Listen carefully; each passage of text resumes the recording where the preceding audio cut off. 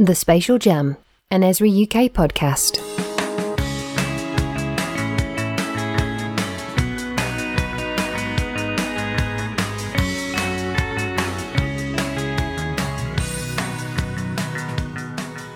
I think GIS can certainly make a much bigger impact than it has today. It also requires collaboration between multiple different decision makers, which may then mean that they become the next generation of research scientists that actually make a difference.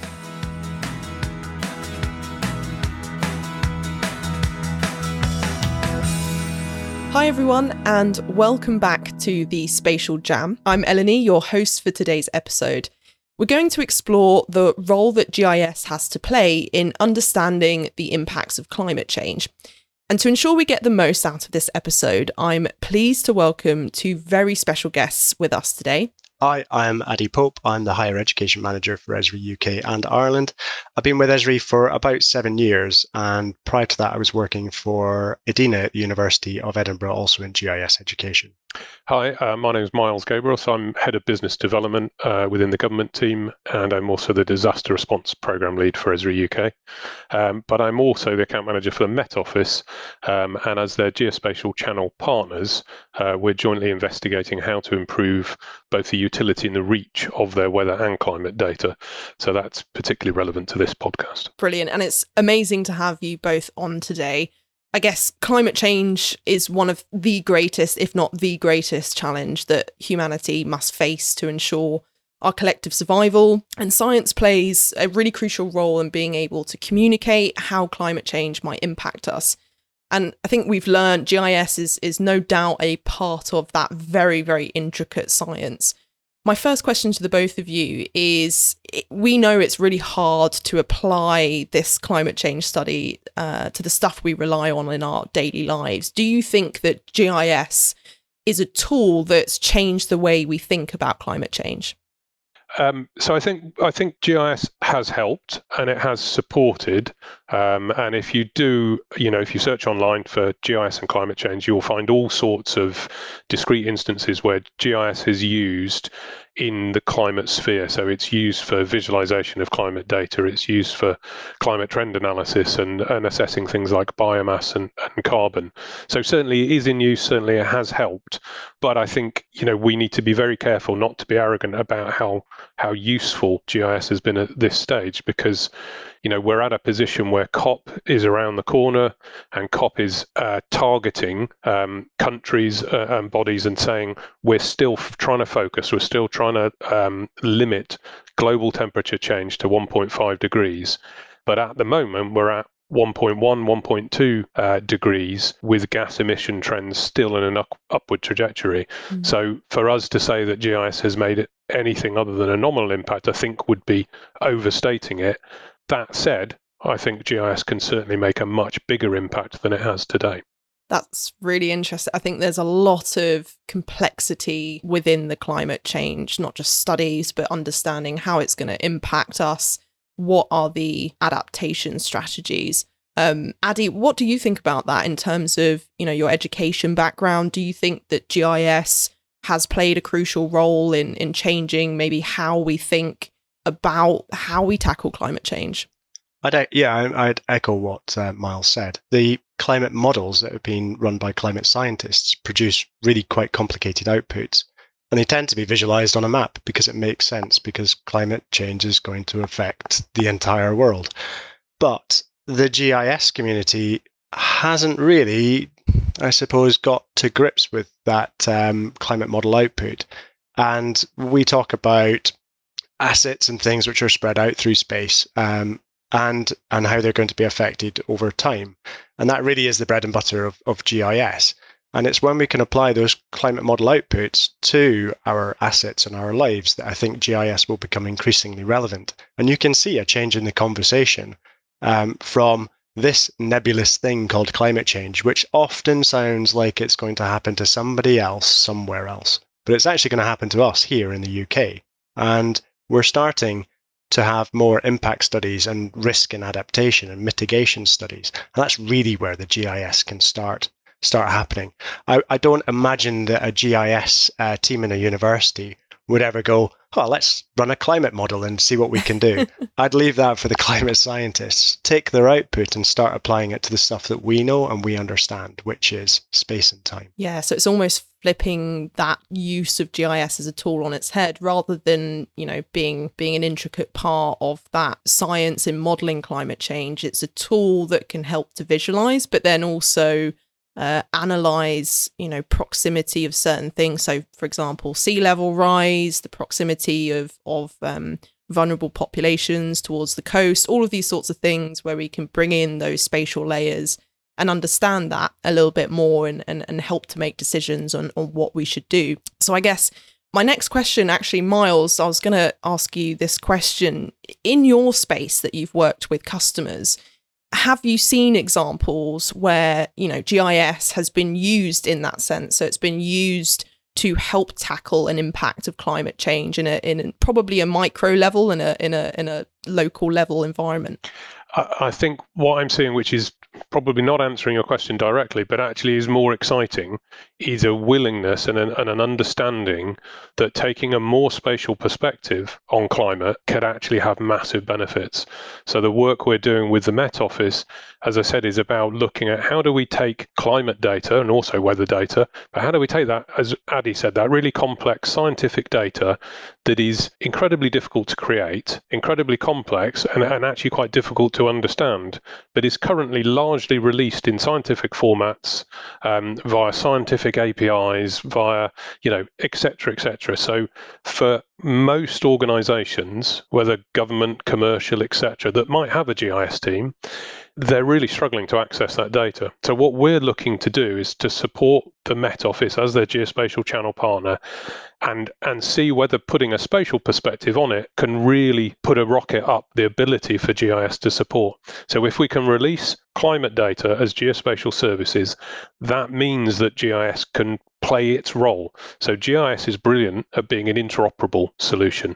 So it allows you to bring together completely discrete data sets into a solution that includes geography. So you don't need your common keys, you don't need some database way of joining data together. Geography gives you that capability. So if you can bring in climate model data and you can bring in information about what you're trying to apply that climate understanding to, so your assets as a business, but you can also bring in reference geographies at an appropriate scale. So if we go back to your example about flood levels, we can bring in the climate predictions, we can bring in the current sea levels, and we've got detailed enough reference geography that we can see what a 5 centimeter rise in sea levels will do. Geography and GIS can then play their role, which is they can help to allow organizations to understand the impact on them, on their assets, on the things that are important to them.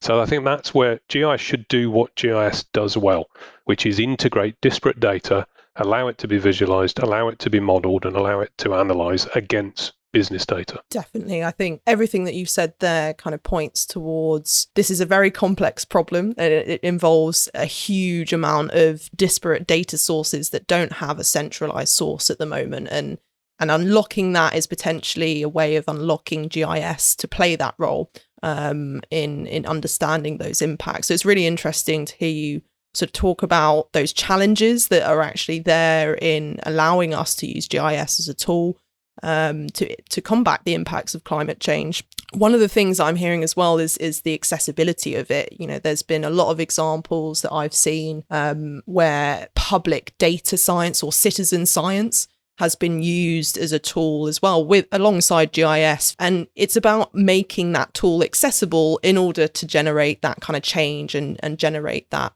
influence that we can have in our local communities, but also on a global scale as well. So Adi, it's really interesting to kind of take this back a step and think about, well, actually, the next generation of users of GIS, starting in education, starting in university, they're going to have a huge impact. And arguably now they should be looking at these sorts of things and being able to use the tools that we have available. What do you think needs to change, or what do you think the future of GIS is in climate education? Well, I think the fundamental thing with the next generation, Are they getting called Generation Zero now? I've heard that being bandied around with Right, COP. yeah. If they're the generation that are going to take us to net zero. The important thing is to make sure that they all understand what climate change is and how it will impact lives, both in the UK and wider. I think the UK's got quite a temperate climate. We've got nothing extreme in the UK, so the changes that we will see will not be the extremes. That doesn't mean that we need to take our foot off the gas. Really bad analogy there. We're using gas as an analogy, but we shouldn't let up on our mission to get to net zero. But specifically with GIS, it's about access to data, but it's not about access to data, is it? Because if we think about data is it's gold, but is it useful and usable? Probably not. So we often talk about the transition from data to information, and then that transition from information to knowledge. And I see GIS really being at the interface between data and information. And if you're good at what you do in your GIS, you can make an output, which might be a map, which then allows non-expert users to extract knowledge from the map, from that information. And if we look at the problem that we've probably got with climate science is that the outputs that come out are already visual, they're already maps. But if you want to get access to the data is very complicated. So there's kind of a gap, and it's not really in a teachable format for your average school teacher, let alone your fledgling GIS student who's had 10 weeks of GIS training in a product probably beginning with ARC. So how do you make that data accessible and usable so as they can take their enthusiasm and their passion about climate and sustainability and translate that into knowledge and skills for themselves, which may then mean that they become the next generation of research scientists that actually make a difference to the future of life on planet Earth. So what we've been doing is we've been working with the Met Office's education team to try and take some of the quite complicated climate data from UKCP 18 and make it accessible and teachable within a schools environment. So we see schools as almost the lowest common denominator, and I don't mean that in a bad way. But if you can make the data accessible to a 12-year-old or to a school teacher, then anybody can use it, with the exception probably of my dad, who would probably still break it. But joking aside, if you can get it into schools, then what can the teachers do to inform the next generation of what's going to happen? Because the scary thing is, we're talking about net carbon zero, but if we hit net carbon zero tomorrow, which is not going to happen, we would still probably have 20 or 30 years worth of climate change happening. So we have to plan for that climate change, and we have to mitigate the climate change which is locked into the system. And this goes back to Miles's point. If we think about the organizations that Esri works with in the UK and globally, those organizations are waking up now to the realization that they need to do something to understand the exposure that they've got to locked in climate change, at the same time as society is trying to work out how it reduces its impact of its contribution towards climate change over the next 20 or 50 years, which will be from 2050, those manifestations will be from 2050 to 2100. And if you look at the climate models from the Met Office, the model scenarios from actually doing something to carrying on as we are now, the models diverge at 2050. So we have to do something to get to net carbon zero around about 2050, in my opinion. But I'm not a climate scientist. This is just stuff I've been reading.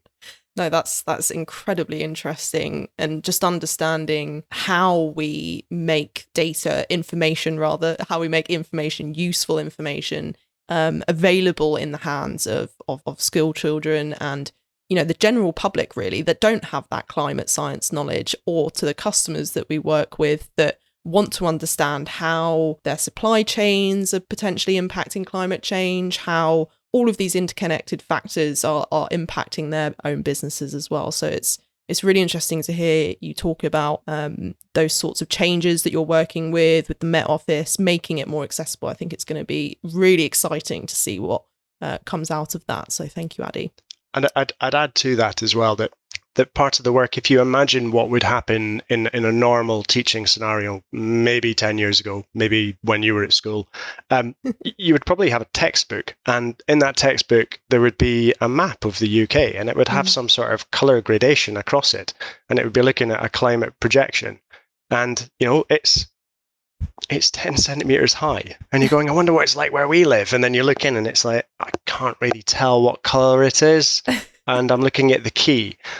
And we know that ArcGIS Online gives you a much more interactive tool. And the work with the Met Office was really to take their really, really powerful data and make it into an interactive tool where teachers could look at the UK as a whole, and then they could focus in on, Grimsby or Aberdeen or wherever the kids were.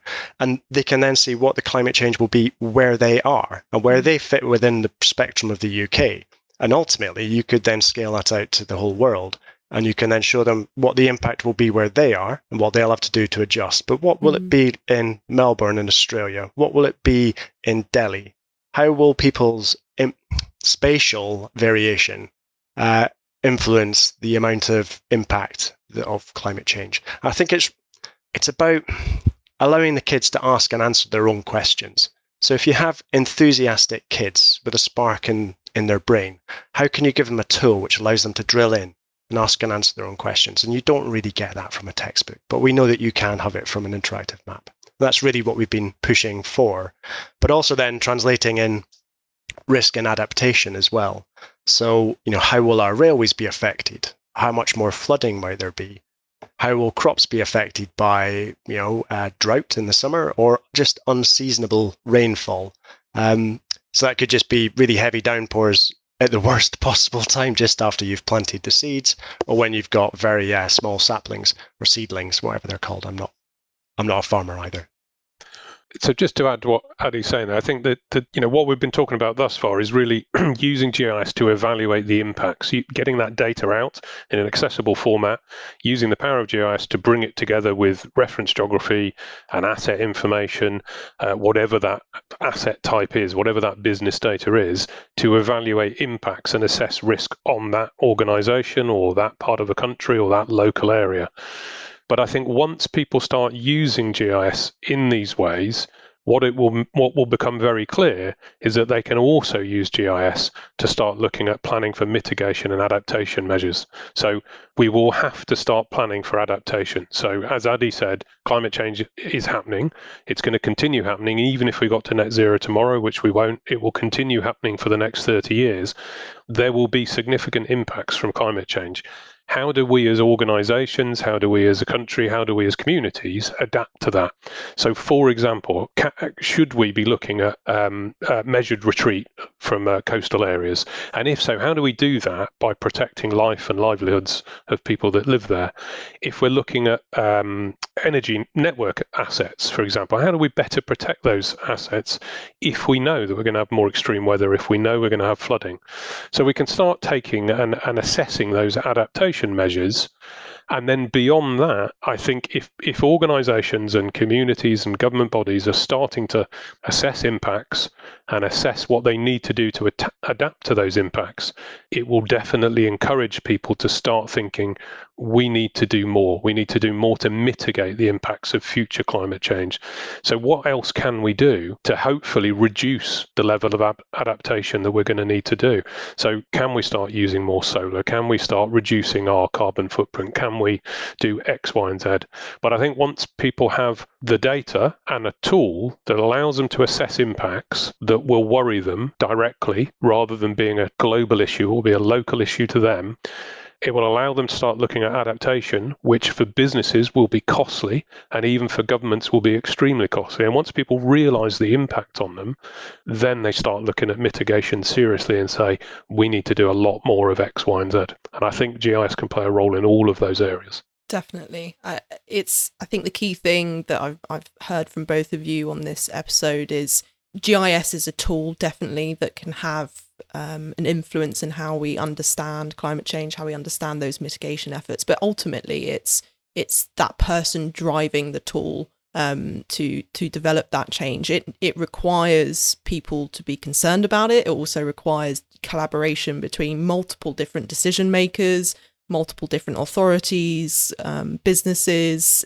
all of those sort of things in between. So probably my final question to put to you both, just to make sure that our listeners have something to go away and maybe read and learn more about some of the topics we've touched on today. If you were to suggest one key resource to learn more about this, what would it be?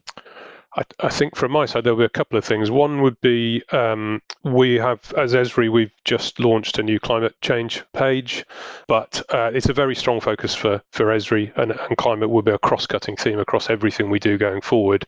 But certainly that climate change page is where we will start publishing more and more resource about how GIS can support. The other thing I would point people to is everything that's going on with COP.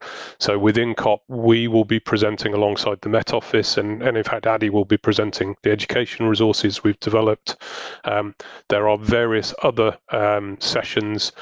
So the KTN Geospatial Pavilion, that is 12 days of sessions approaching, coming up to COP. So there is a lot of conversation in that about how geospatial and space-borne data can support climate change. So I think the efforts that are going on and the events and the sessions within COP, but then also referencing from our website, those are the two main resources I would point to. And because Miles had more than one, I'm going to go for more than one as well. And I'll probably have three, plus a Pearl of Wisdom that came my way a while ago. So my three resources, so the first one I would have to plug is obviously the resources that the education team at Esri UK has been working on. They're within our Teach with GIS hub, and it's an entire set of resources aimed at school kids. So we're tackling Key Stage 2, 3, and 4, so that's essentially from 7 all the way to 16.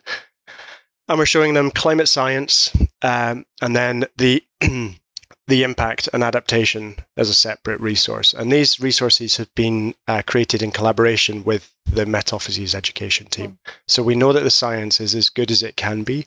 It's been raked over a couple of times by really passionate climate scientists. And without that input, it wouldn't be as strong as it is. And then it's got the ArcGIS engine in there with lots of dashboards making it interactive. I'd also say that at the moment, I think if that's in the hands of school teachers, they've now got better information than many CEOs of organizations as to the actual impact that climate change will have on the UK. Because this data, the impact data, comes from an academic paper that was only published in May. Wow. And we've hacked the data out of the appendices. And I think that's the first time it's been made publicly available in such an interactive format. And the authors do know, and we are co-presenting with them at COP. So it's fantastic. So finally, teachers are ahead of the game rather than lagging behind with waiting for publications to come out. What was my second one? There's a UK climate risk report, and that's very good. It's broken down into sections such as transport and energy. There's also a kids report, which is sort of 7 PowerPoint slides, which is an amazing introduction if you don't have time to read all the other reports. But the UK Climate Risk Report, and they have a website, is fantastic because it's all about the UK and what we have to do to mitigate the climate change, which is definitely heading our way. The final one is going to be left field, but if you've got a holiday coming up, it is half term, or it might have been half term. Read Bill Gates' book on how to avoid a climate disaster. It's interesting. He's an interesting character. It's not a book of doom. It's a book of hope. It says technology is the key to escaping the problem that we are heading towards. So it's a book of hope. They're big problems, but you have to start. I mean, you have to overcome big problems by taking the first step. First step we can take is reading somebody else's writings. He's distilled it down. And what was the last thing I said? Pearl of Wisdom. So I asked an awkward question in a public forum a while ago, and that was, why wasn't GIS necessarily being taken seriously at COP? You know, we've got a pavilion next to COP. And Vanessa Lawrence answered the question very well. She said, don't worry about it. COP is all about politicians talking about things that their governments are going to promise to do. And there's very little space to say anything or be heard at COP. What we, the GIS sector, need to do is wait for the outcomes of COP to come out for both global and local, i.e. the UK, and work out how we as a sector can contribute to making a sustainable future. And I thought that was quite a good way to look at it. It's like, don't worry, we're not at the top table of COP, because we're going to wait to hear what they say. We all know what we need to do, and then we'll start doing it, because we know our tools are relevant. So I thought that was a nice way to look at it. No, that is definitely giving more hope. I think that might have been 5. Oh, sorry about that. Miles started it. But no, thank you. That's been brilliant. So we'll be sure to link out to some of those resources in the episode page on our website. So Miles, Addy, thank you so much for coming on, and thank you to you, our listeners, for tuning in to the Spatial Jam.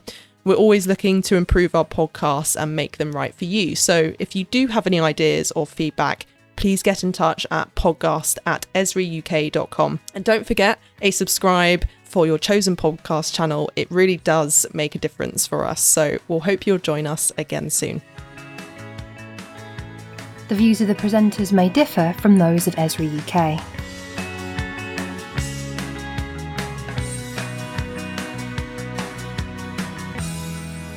Remember, we're not trying to save the world. The world will be fine. It's just we're trying to save ourselves.